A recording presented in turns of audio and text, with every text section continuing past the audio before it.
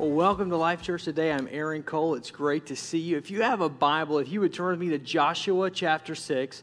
Joshua chapter 6. If you don't have a Bible, it's going to be on the screen in a minute when we get to it. But this is the first weekend of this new series called Operation.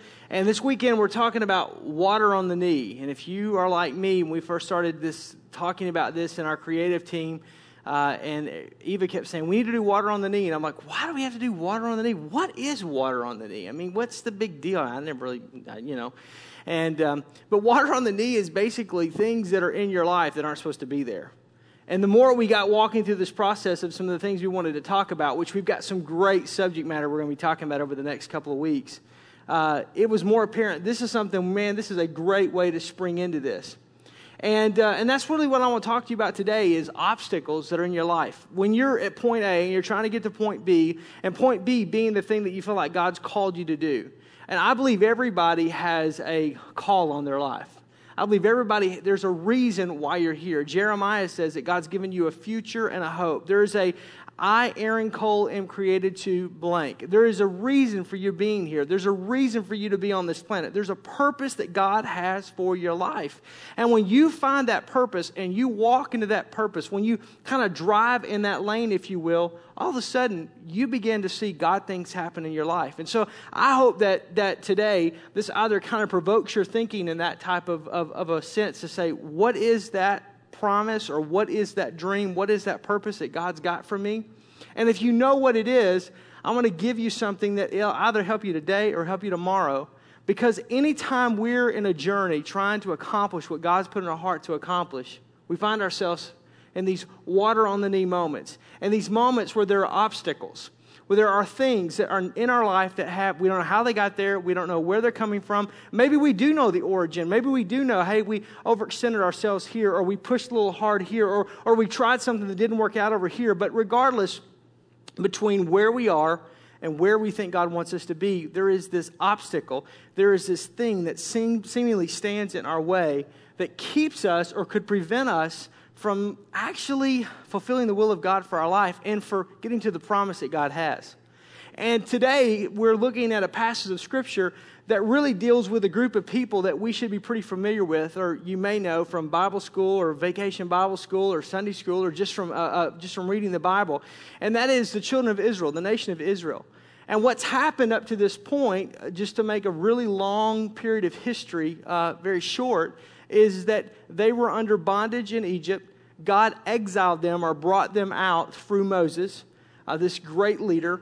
And basically they come into the desert and they're on their way to the promised land.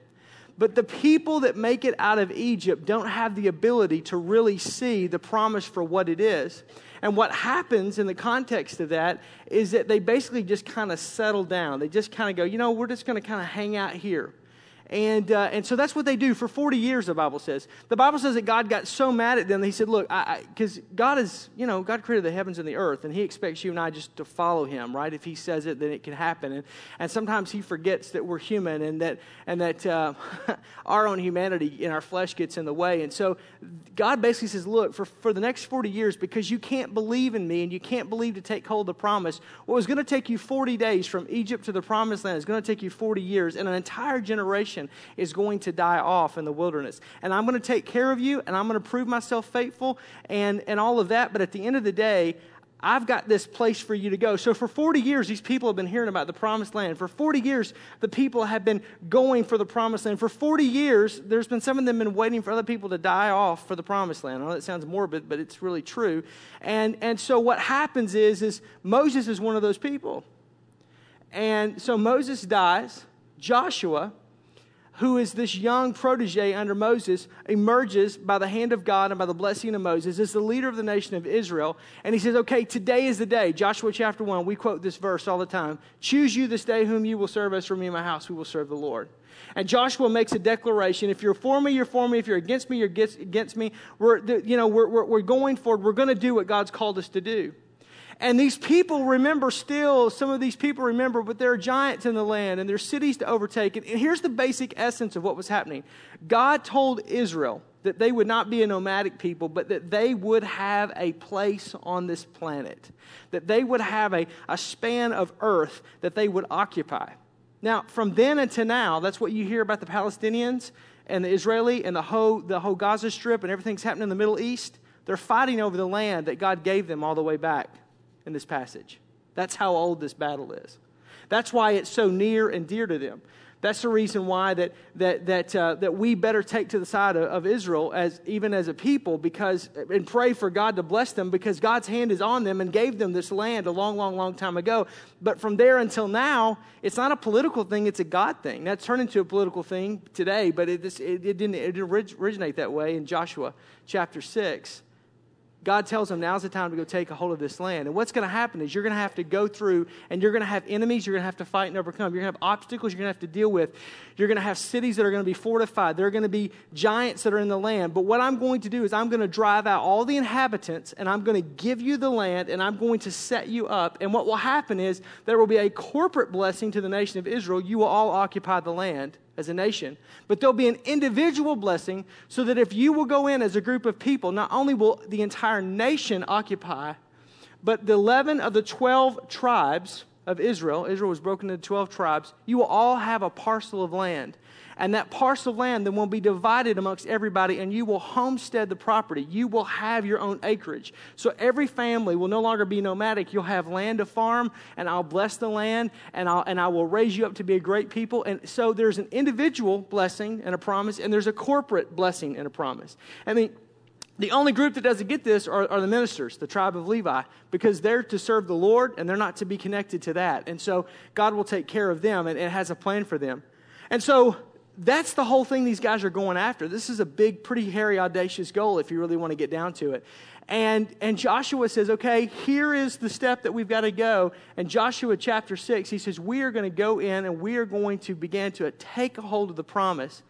And the very first city is Jericho. Jericho was a city, the Bible says, who was tightly shut up. Jericho was a city whose walls were so thick and so fortified that they would race chariot races competitively on top of the walls of this city. This wasn't like some lean-to. This wasn't like some little wooden fort with some little stakes out here in the prairie somewhere. I mean, this was a fortified city and people that inhabited the city. And so it was something to go after, but it was also something that they were like, how are we going to do this? And here's what I want to say to you, is that when you're dealing with obstacles in your life, in order to get to the promises of God, sometimes those obstacles are not necessarily obstacles, but they're actually opportunities for God to show up and prove himself to you and to make provision in your life. And the obstacle that you're facing today, that you're thinking in your mind, that you're thinking in your heart, that you're kind of mulling over, that you're going, there's no way I'm going to be able to overcome this. There's no way I'm going to be able to do this. There's no way that I had the ability to overcome that. Here's the obstacle. Here's the big thing. Here's the thing that blocks my path. I just want to remind you, you're not the first person that God promised something to that's facing an obstacle. But God has the ability, because he's no respecter of person, to take that obstacle, turn it into an opportunity, and to bless you. Joshua chapter 6, verse 1, the Bible says this. Now the gates of Jericho were securely barred because of the Israelites. No one went in, no one came out. They were prepared for war. Verse 2, then the Lord said to Joshua, see, I have delivered Jericho into your hands. Oh, really? Okay, along with its king and its fighting men. So I want you to march around the city. This is God's game plan. March around the city once with all the armed men and do this for 6 days. And have 7 priests carry trumpets of ram's horn in the front of the ark, which represent the presence of God, the power of God. And on the 7th day, march around the city 7 times. And with the priests blowing the trumpets. And when you hear them sound a long blast on the trumpets, have the whole army give a loud shout. Then the wall of the city will collapse. The wall that's so wide that chariots race on top of it. And the army will go in and everyone straight in. So Joshua, the son of Nun, called the priests together and said to them exactly what God told him. Skip on down to verse number 11. And so he had the ark of the Lord, and he carried around the city, circling it once. Then the army returned to the camp, and they spent the night there. So he's obeying exactly what God tells him to do. Verse 14. So on the 2nd day, they marched around the city once, and they returned to the camp, and they did this for 6 days. So every day they would get up, they would march around the city with the Ark of the Covenant, which represented the power of God. They did exactly as God said, and they'd go sit down. Can you imagine what the people inside the city of Jericho were thinking? These crazy Christians, they're getting, come on, don't shout me down when I'm preaching good. These people, how do they think they're going to do? They pray to their God. They have this strange box, and there are 7 priests with ram horns because they could tell by the way they were dressed, and they're walking around this city. What do they think they're going to accomplish? I can just imagine. And so they do this, and from verse 15, on the 7th day, they got up at daybreak, and they marched around the city 7 times. Every other day, even one time, but 7 times. And in the same manner, except on that day, they circled around the city 7 times. Now, these were millions of Israelites. You realize when they left Egypt, there were close to 3 million, and God had taken them into the desert. So you had a generation that died off, but you had a generation that was born. And so, I mean, this wasn't like 100 people walking around these city walls. I mean, you could have heard the rumbling of these people walking. And on the 7th time, when the priest sounded the blast, Joshua commanded the army, "Shout, for the Lord has given you the city. And the city and all that is in it are to be devoted to the Lord." Skip on down to verse 20. "And when the trumpet sounded and the army shouted, at the sound of the trumpet, the men gave a loud shout and the wall collapsed. And so everyone charged straight in, and they took the city, and they devoted the city to the Lord and destroyed with the sword every living thing in it." See, Jericho really wasn't an obstacle. Jericho was really an opportunity. And Jericho, they thought was going to be a problem. Really, when they did it God's way, it turned out to be an opportunity for God to show up in their life. And when you begin to partner with God, the key to turning the obstacle into an opportunity is that partnership with God. When you do it on your own, oh yeah, it's an obstacle because there's no way you can do it. The walls are so wide you can't get around them. They're so tall you can't get over them. They're so low you can't get under them. I mean, it's something that you don't have the ability to do. But when you begin to partner with God, what happens is that God takes that obstacle that stands in the way from where you are to where you want to be, from where you are to the dream that God's given you, from where you are to the promise He's given you. Maybe it's a relationship. Maybe it's marriage. Maybe it's children. Maybe you desire to have kids, and that's a desire of your heart that it just seems like there's an obstacle. We just can't do this, and the doctor says that we can't do this. Maybe you just feel like, man, I have tried so many times, and you just don't understand. You don't know what's going on. I want to be married, and I want to have that relationship, but it just doesn't seem like it's there for me. But I feel like God told me that a long time ago, but it just hasn't worked out. You know, maybe it's a situation where you're trying to get to the next level, and you just don't feel like you can. Maybe you're trying to get a business off the ground. You're trying to start a business, and everybody thinks you're crazy because of the economy. And maybe you're trying to buy your first home. Maybe you're trying to, I don't know where you are. But God's put a promise in your heart. God's put a dream in your heart. God's put something in you that resonates. And as I'm talking about it, even those of you that feel like, man, the flame is gone, it's starting to flicker now. And you're, well, maybe I'll just allow myself to think about this for a few minutes. Do that. Because what I'm telling you is the obstacle that keeps you from accomplishing that, God can use as an opportunity if you'll partner with Him. That's the key, is partnering with God. And when you partner with God, there's a couple things that happens. It's just right out of this passage. First of all, God has a part and you have a part. This is real simple, but it's right here. God has a part and you have a part. Verse 2 and verse 3, the Bible says, "See that I've given Jericho into your hand, and you shall march around the city." See, a wrong attitude that we have sometimes is if God wants it done, He'll do it. If God really didn't want this to be a problem, He'd take care of it. I'll just sit back, max and relax, let God take care of it. No. God works in partnership with humanity. If Israel would have taken that response, they'd still be in the desert. If Israel would have taken that response, they would have never inhabited the promised land. If Israel would have taken that type of perspective, they'd have never gone. No. God won't do everything for you, but He will do it through you. That's the key. You. When Jesus does every miracle He does in the New Testament, look, to every single person that He ministers to, He asks them to do the impossible. To the person that's blind, He says, open your eyes and see. To the person that's lame, He says, rise and walk. To the person that's dead, He says, come forth. What they have the impossibility of doing, what they have the inability to do, God shows up and does. Because God delights in partnering with us. God delights in you having a part and me having a part. You having a part and me having a part. And I'm going to tell you, in order to accomplish the dream that God's put in your heart and in your life, in order for Him to accomplish the dream He wants to put in my life and in my heart, here's the reality. I'm going to have to partner with God, which means I have a part. And I got to own that part. And I got to do my part. And I've got to do whatever that may be. And that may be mundane. That may be simple. It may be as easy as walking around a city for 7 days. But I have to do my part. Because if I'm going to allow that obstacle to become an opportunity to overcome, to be able to be a gateway in order for me to get what God wants me to have in my life and to see his provision and his blessing, I got to do my part. The second thing that happens when I partner with God is that God takes the impossible and he leaves the possible for me. God takes the impossible and he leaves the possible for me. That's the good news. I got a part, but I get the possible part. God never asked people to do what they were unable to do, even in this passage. Now, if you read in chapter 5, something that you'll notice, and I was talking with someone about this message, and this kind of came out, and I never noticed this before, so I went back and I reread it after our conversation. And Joshua in chapter 5, in order to have consecration unto God and to renew the vow that they had made to God 40 years earlier, has all of the men circumcised. I don't think I need to draw any pictures for anybody, but that's a serious deal.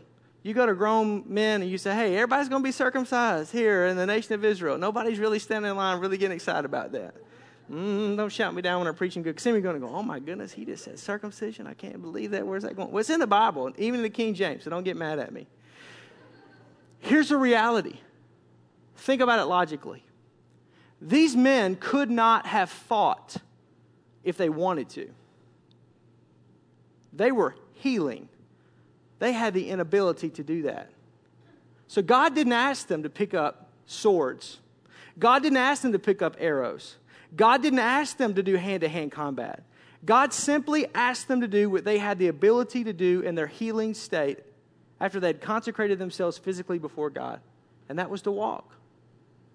Can I tell you that when God is taking you to the place that you desire and that you feel like is a dream and the promise for your life, and that obstacle that seems to be in the place, God will never ask you what you don't have the ability to do. God will always ask you to do the possible. Maybe a little painful, but it won't be overexerting. It may be a little sore, but you're going to be all right. It may take a little something, but it's the ability that you have the ability to do. He knew those men couldn't fight, but they could walk. So all I need you to do is walk. Well, why do I want you to walk? Because I want you to do something that shows and that demonstrates that you're listening to my voice and that you're being obedient to what I want you to do. Because it's easy to say, well, I believe. How do I know you believe? Well, it's in my heart. I believe. No. God wants us to demonstrate. God wants us to live that out. And God will ask you to do, and he will ask me to do, not what we don't have the inability to do, but what we have the ability to do. And see, possible and easy are not always synonymous. Sometimes we think, well, if it's possible, then it's easy. No. It's going to take a little something. It's not going to maybe be the easiest thing that you've done, but it will be possible. It's attainable. It's something that you have the ability to do. It's what you have in your hand. Because God never operates in leaps of faith. He always operates in steps. The steps of a righteous man are ordered of the Lord. Not the leaps. Not a blind leap of faith. There's no business. That holds no theological water. But the possible. The thing that God has asked you to do. What is that thing? Maybe the reason why you haven't seen the fulfillment of the promise is because you haven't been obedient to do that one thing. And you go, but it's no big deal. But it's an act of obedience. But it's an act of obedience. Maybe it's a devotional time with him. Maybe it's giving up something. Sometimes we have to let go of something in order to attain something else. Sometimes we have to let go and take a step of faith and leave the job in order to accomplish what he wants us to accomplish. Sometimes we have to trust in him. And maybe I've seen people that want marriage. They want to be married. And they're so wanting marriage so bad that it's almost like they they emit this radar that just says, I'm desperate. Please marry me. And so everybody's like, whoa, I don't want that kind of commitment. Instead of just loving God with all their heart, mind, soul, and strength and allowing God to bring that person to them, they're trying to open doors and create doors. It may just be giving that to God. Sometimes we try too hard. We just don't do what he asks us to do. See, God didn't want Israel to try to knock the wall down. He didn't want Israel to try to go in and destroy the army. He didn't want Israel to confront. He just wanted Israel to do what was possible, and he would do the impossible. That leads me to the third thing. God puts his super onto our natural. God always puts his super onto our natural. When we will do the possible, he will show up and do the supernatural. Verse 20, so the people shouted, the priest blew the trumpet, all possible things, all natural. And when the people heard the sound of the trumpet, the people shouted, again, all natural, with a great shout. The supernatural, the wall fell down flat, and the people went into the city, and every man straight ahead, and they took the city. I'm just going to say something, and I don't mean to be offensive by this at all, but when you are going to pursue a dream or a promise that God has for you, God's supernatural is going to have to show up at some point. If everything that you, listen, if your dreams and your life are attainable by you, they're too small. If your dreams and the promises that God has for you in your life, everybody kind of yawns when you say it, it's too small. If you don't make people uncomfortable, as a pastor, let me just pick on me for a minute, because I see some of you going, ooh, I'm feeling a little uncomfortable right now. Here's the deal. If the dreams that I talk about from this platform of what God wants us to do are things that we have the ability to do, that we have the ability to budget, that we have the ability to accomplish, they're too small. If the dreams that we talk about don't make people uncomfortable sometimes, don't run some people out of church, don't shout me down when I preach good, because there's some people that just go, well, he wants too much commitment. That's just going to cost too much. He wants me to actually get involved. He wants me to actually give of my time to the house of God. I just can't do it. He wants me to love unlovable people. Can you imagine that? Some of you go, he wants me to get into the inner city, and that's why I live in the suburbs, because I don't know about the inner city. I'm telling you.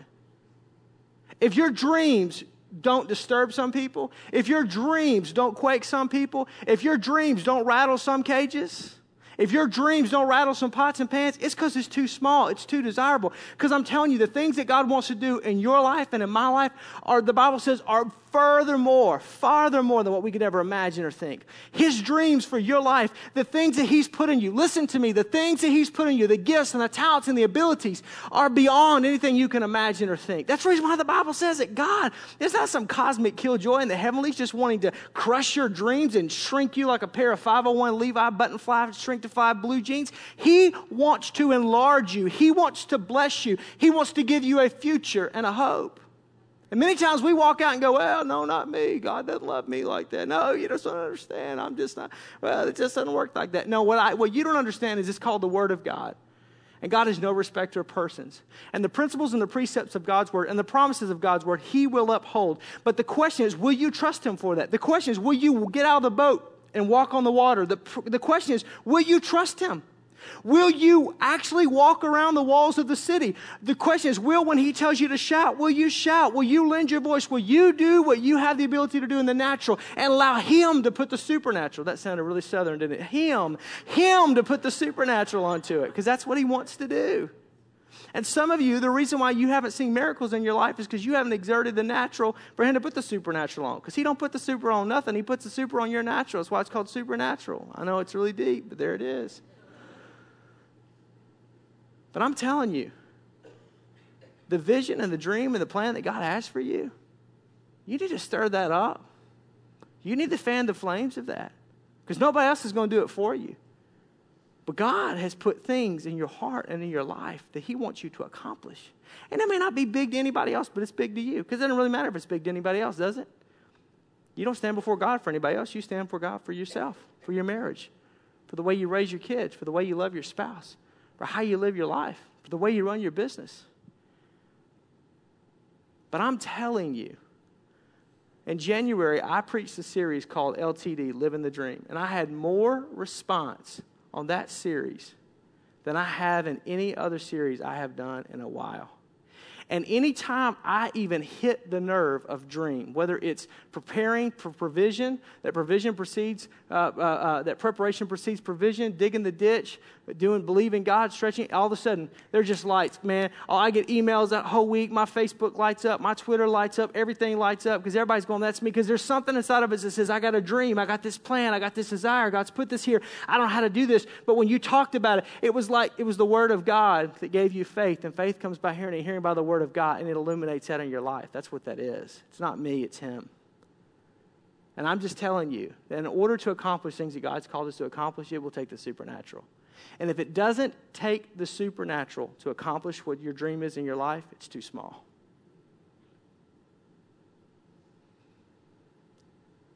If the dream that you have, you can do it on your own, it's not a God-sized dream.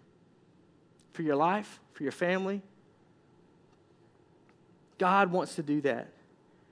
And the fourth thing that we see that happens is that when that dream is fulfilled, God's kingdom advances. Not just you, the kingdom advances. That's probably why God wants to do it. Verse 16, for the Lord has given you the city. God will use the defeat of the Jerichos in your life to advance His kingdom.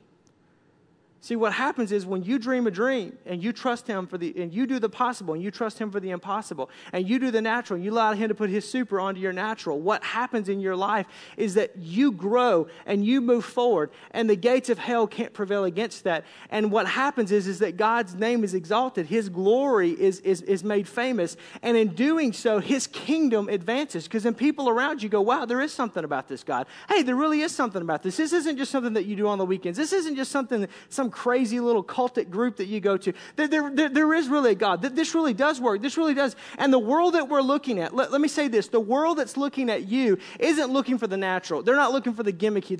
They want to see the supernatural power of God show up in your life. And all of a sudden they see your life that you once were walking this way, now you're walking that way. You once talked like this, and now you talk like that. You once were lost, but now you're found. You were blind, but now you see. And I'm going to tell you, people can't shut that out. And when you dream a dream, that's a God dream. And when you don't allow the obstacles to become obstacles, you turn them into opportunities because greater is He that's in you than he that's in the world. And that you overcome, all of a sudden what happens is, boom, the light turns on. All of a sudden, the kingdom of God advances. All of a sudden, God begins to build His kingdom, and He begins to do it, and do it through you. You know how He's going to bless this church? Through you. He's not going to do it through me. He's going to do it through you. He's going to bless the work of your hands. He's going to bless your marriages. He's going to bless your kids. He's going to bless your finances. He's going to bless you because you're the one that's out there every day going, hey, man, you've got to come. Hey, you got to hear about this. Hey, we've got a friend weekend coming up on this 15th and 16th, and won't you come be my guest? And that comment, hey, I want to tell you what's happening in our church. Hey, until they're so either sick and tired of you talking about your church, but some of you have friends like that. You're smiling, I can tell. Fine, I'll go. And then God shows up and does something amazing in their life. Or they go, really? And you invite them, and they come, and they see. Don't forget, that's exactly what Philip did. He just simply went to his brother Peter and says, will you come and see this man named Jesus? Now, Peter led the New Testament church. Peter was a choice disciple. Peter was the one that preached, and 3,000 people were saved that day on the day of Pentecost. Peter was the one who God exalted to use the New Testament church. But don't forget, when Peter stands before God and God reads through the annals of history of all the great things that's happened through Peter, there'll be one greater than Peter. His name is Philip, his brother. Because Philip led Peter to Jesus. You may not preach to thousands. You may not preach to Colosseums. They may not crucify you upside down on a Roman cross because you feel like you're not worthy to be crucified right side up the way Jesus was. That's how Peter died. Don't try to be Peter. Just say, man, I'm going to be like Philip. I'm just going to tell one beggar, I'm just going to be one beggar, tell another beggar where to find food. I'm just simply going to do this. Because what happens is the miracles of the dreams and the promises of God being fulfilled in your life, it opens the door for the kingdom of God to advance. And the next thing is that every time that happens, God's always preparing you for the next level. Don't forget that. God's never just helping you get through an obstacle or helping that obstacle become an opportunity just for you to be able to have a victory. Yay, go team. It's for the next win because there's always another fight. There's always another conflict. There's always another day. Verse 27, so the Lord was with Joshua. And because He was with Joshua, His fame was in all the land. Every time God gives you victory in one area, He's taking you to the next level. He's growing you. He's developing you. It's what Luke says. Jesus said in Luke's gospel that if you become faithful in little, I'll make you ruler over much. Proverbs says it this way, that the way to the master's chamber is through the servant's quarters. You want to do great things? It's going to happen in steps. You want to do great things for the kingdom? It's going to happen in steps. And every time you see God do something in your life, it builds your faith. I can tell you today, I have more faith today for building a local church than I did 10 years ago before I came here. Why? Because I've seen God do some things. I've seen God show up and do some things. And it builds me, and it builds me, and it builds me, and it builds me. And it's the same way in you. Every time. And we look at those obstacles, and man, we don't want the Jerichos in life. We don't want to have to walk around the wall 7 days. We don't want to have to deal with that. We don't like the uncertainty. We don't like feeling foolish. And what are the Jericho people, whatever you call them, Jerichonians? I don't know. They're looking at us weird, and I don't want that. And I can't explain this. And they don't understand the priests and the trumpets, and they don't understand why we're all walking around outside. But this is what you've told me to do. The reality is God's really setting you up to develop you and to grow you. every single step of the way. Every single step of the way. See, you just thought that you're having a struggle to get married, to find that right person. It has nothing to do with finding the right person. It has everything to do with God's developing a great thing inside of you to take you to a level. And when you submit yourself to God, then He'll begin to move in your life. You just thought that man, you just got fired. No. It's just because of the reality is that it wasn't because you're a horrible, terrible person. It's simply because God put you into a place where there's only one way out, and that's His way. And He wants to put you in there. You just thought that, man, that this was just a terrible, terrible, terrible thing that just happened in your life, and you don't know how you're... No. He's allowed some things to come into your life to develop you and to strengthen you. That if you'll do it His way, if you won't look at them as obstacles, but as opportunities for His glory and for His grace, He'll show up. And what He'll do, He'll take you to the next level, and to the next level, and to the next level. But man, you don't realize, I lost the last time. Hey, but you learned, didn't you? You'll never do that again. You'll never put your hand on that hot stove again. Okay, you're all right. Look, they're not going to kill you, and they can't eat you. So you're going to live. That's the good news, right? Amen? We sometimes go around like, oh, no. No, He's always preparing us. Remember, the enemy to great isn't bad. It's good. Remember, the number one thing that you face is comfort. That's the number one enemy. This church, me, you, when we get to a certain level of comfort in life, that becomes our enemy. Because all of a sudden things are comfortable. I don't know if I want to mess with comfortable. I don't know if I really want to take a risk with comfortable. Man, I didn't have anything. I would risk everything. But I got something now. And I don't know if I want to risk it now. And I don't know if I want to do it now. And so what happens is you start playing safe. You know what happens with that? You plateau and you decline. Remember, God's always taking you to that next level. And the last thing is that God invites partnership. He doesn't force it. God invites partnership. He doesn't force partnership. I know this is simple. I know this message is really, really, really simple. But I just want us to understand that I believe that God's put a plan and a purpose, a dream and a promise in every one of our lives. And I just want to remind you of that. It's the water on the knee thing. Don't allow things in your life that aren't supposed to be there to sidetrack you or to derail you. Allow them not to be obstacles, but to be opportunities for God to show up. But corporately, the same thing is true with us as a church. I don't mean corporately in the sense of like business. I mean corporately like in the sense of as a group, collectively. And I think about this whole thing because this has been the whole journey of Life Church. I mean, this church started with 35 people in 2000. And it started because Dr. David Arnett, the pastor of Evangel Assembly of God on Good Hope Road, invited a group of people that I believe are lion chasers. Lion chasers are people that don't see things as obstacles but as opportunities.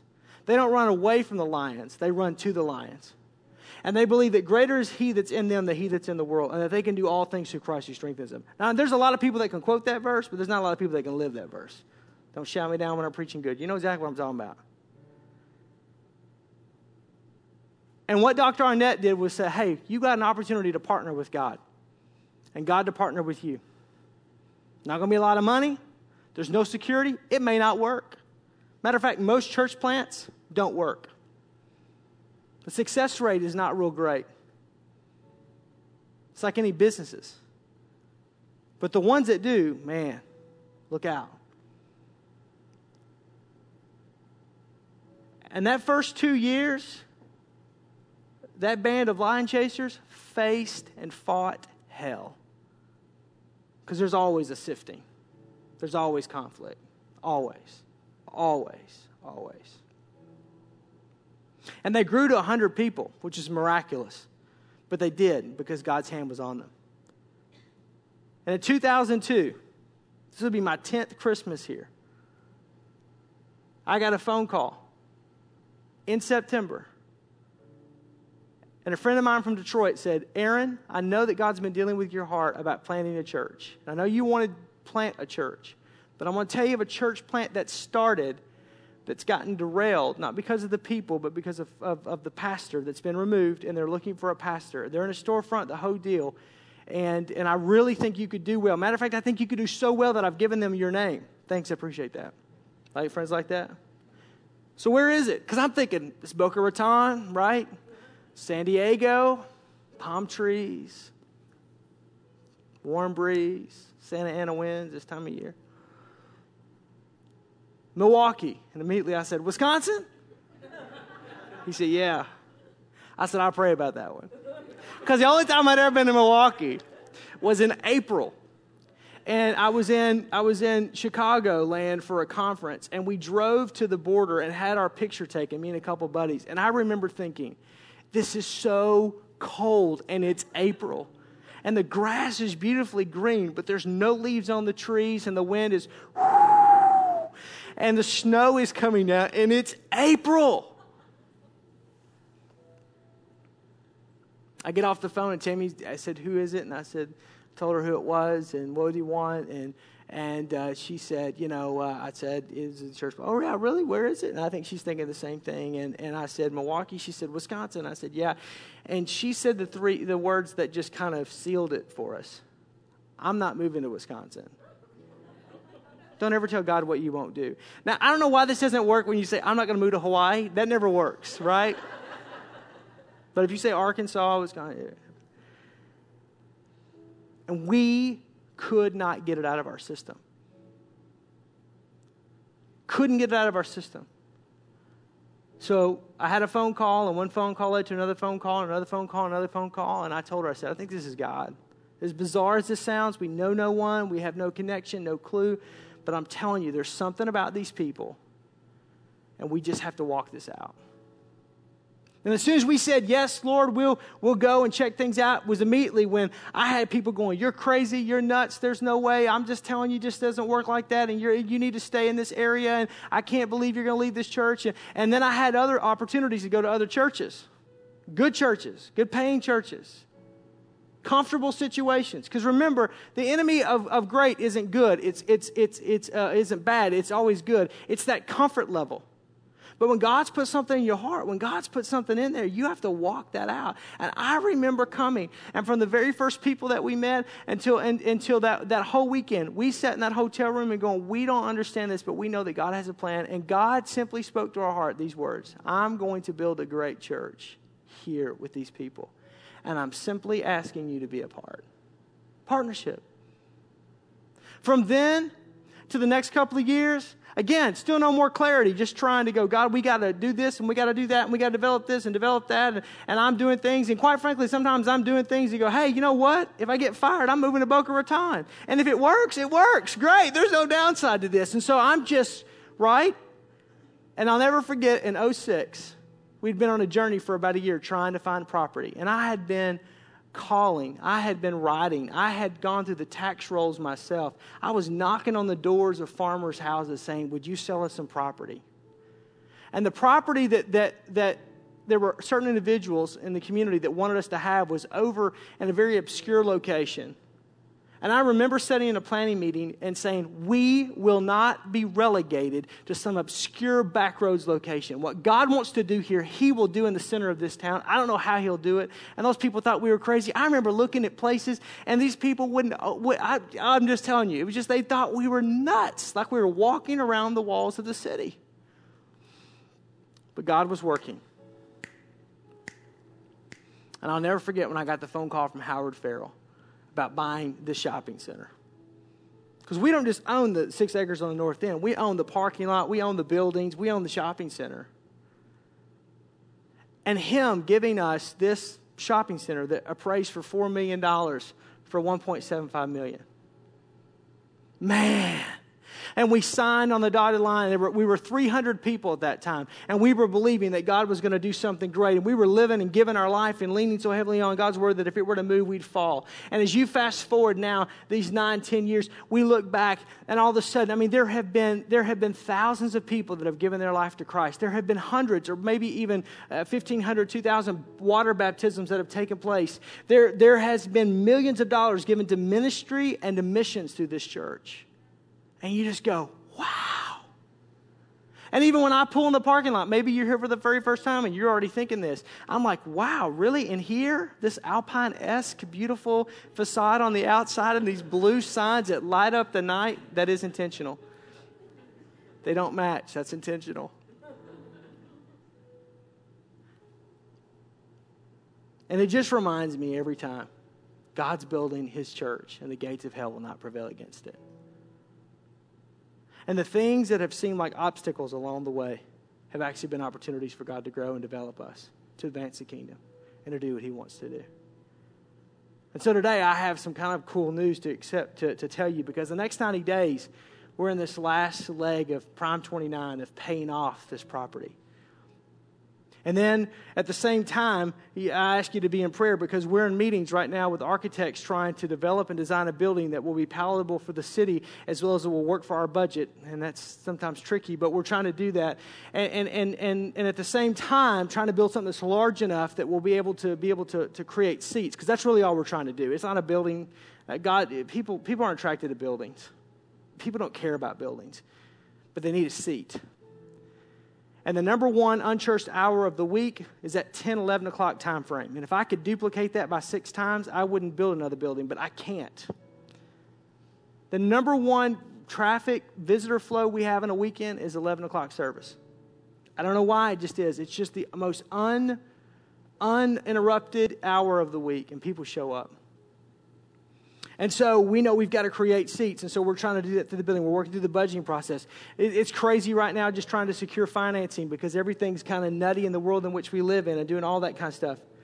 But God's going to make it through, and he's going to see us through. And I just want to show you something cool that God's been doing just in the last 30 days. I'm going to ask these guys to put up some slides, and I'm going to walk you through this. We purchased this property for $1.75 million in 2006. Again, the recession hit, and so I kind of backed off, because I'm a shepherd, I have a pastor's heart, and I'm not ever trying to push any further than what we need to. But since then, this is how much money's been given. Go ahead, guys. $1,426,829.60. So the majority of it's already been given. So the average, the current payoff right now, today, guys, go ahead, next slide, is $323,170.45. It's not a lot. That's amazing. But there's more.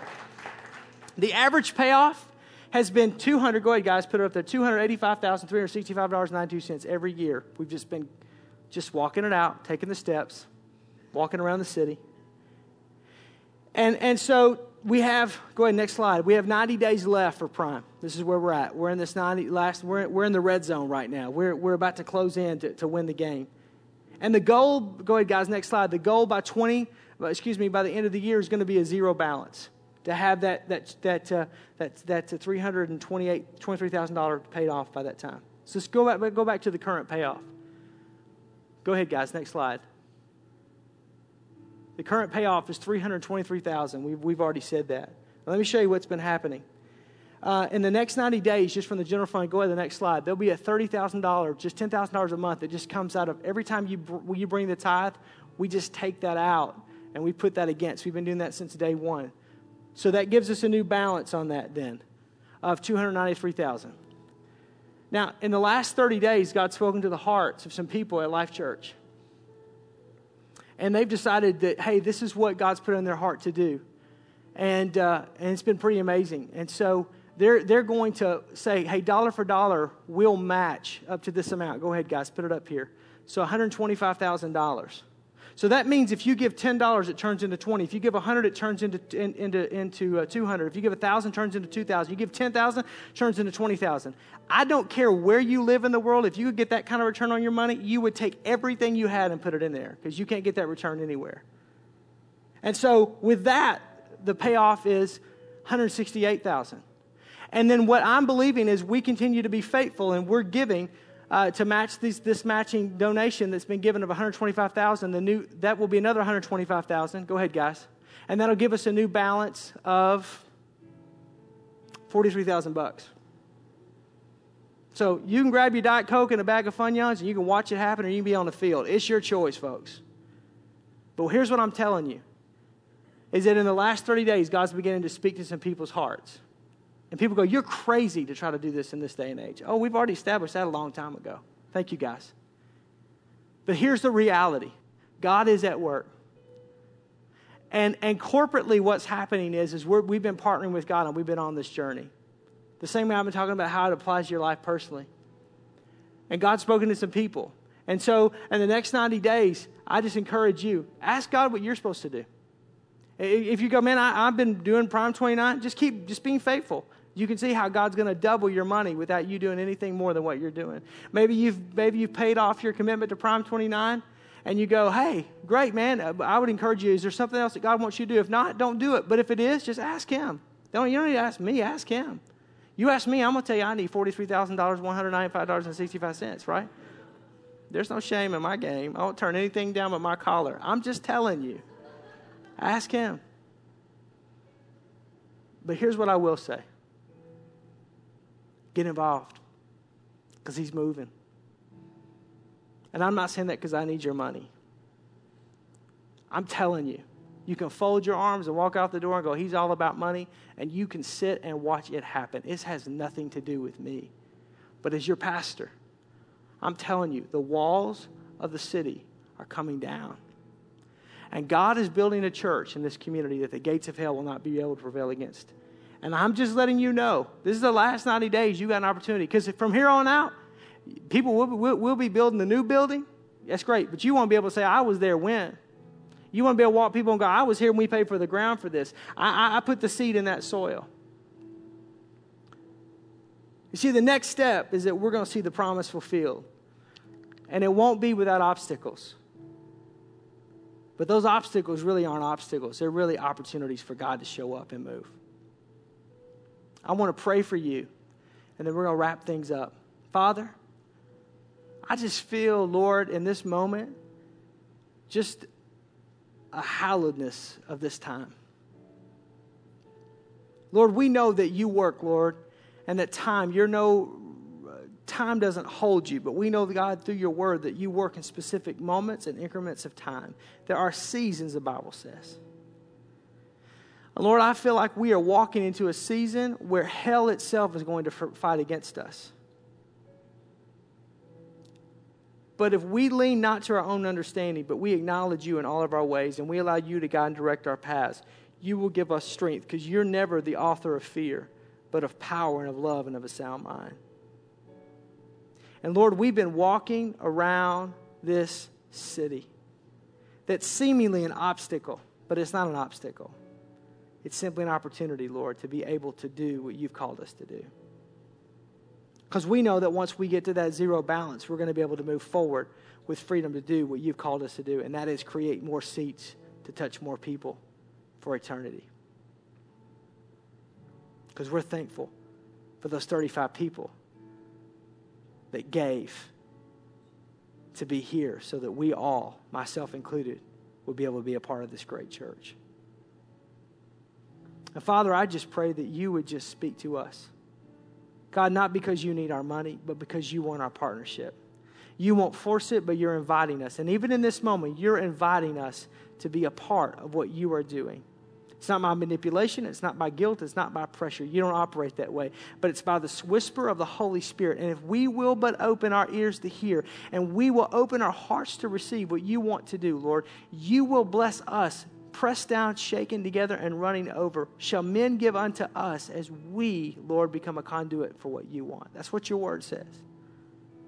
So I pray, Lord, for those in this room that has ears to hear, let them hear. Lord, those in this room that have a heart to receive, because not everybody does. Oh, everybody's got the ability to dream, but not everybody really gets out of the boat and dreams the dream. But God, for those in this room that do, I pray you speak. I pray you move. And Lord, for those individuals, God, who you spoke to, God, about partnering, about seeding this money to see this thing taken care of, I just pray, God, that you would continue to bless them and their families. And I thank you, God, for speaking to us and for partnering with us. In Jesus' name, amen.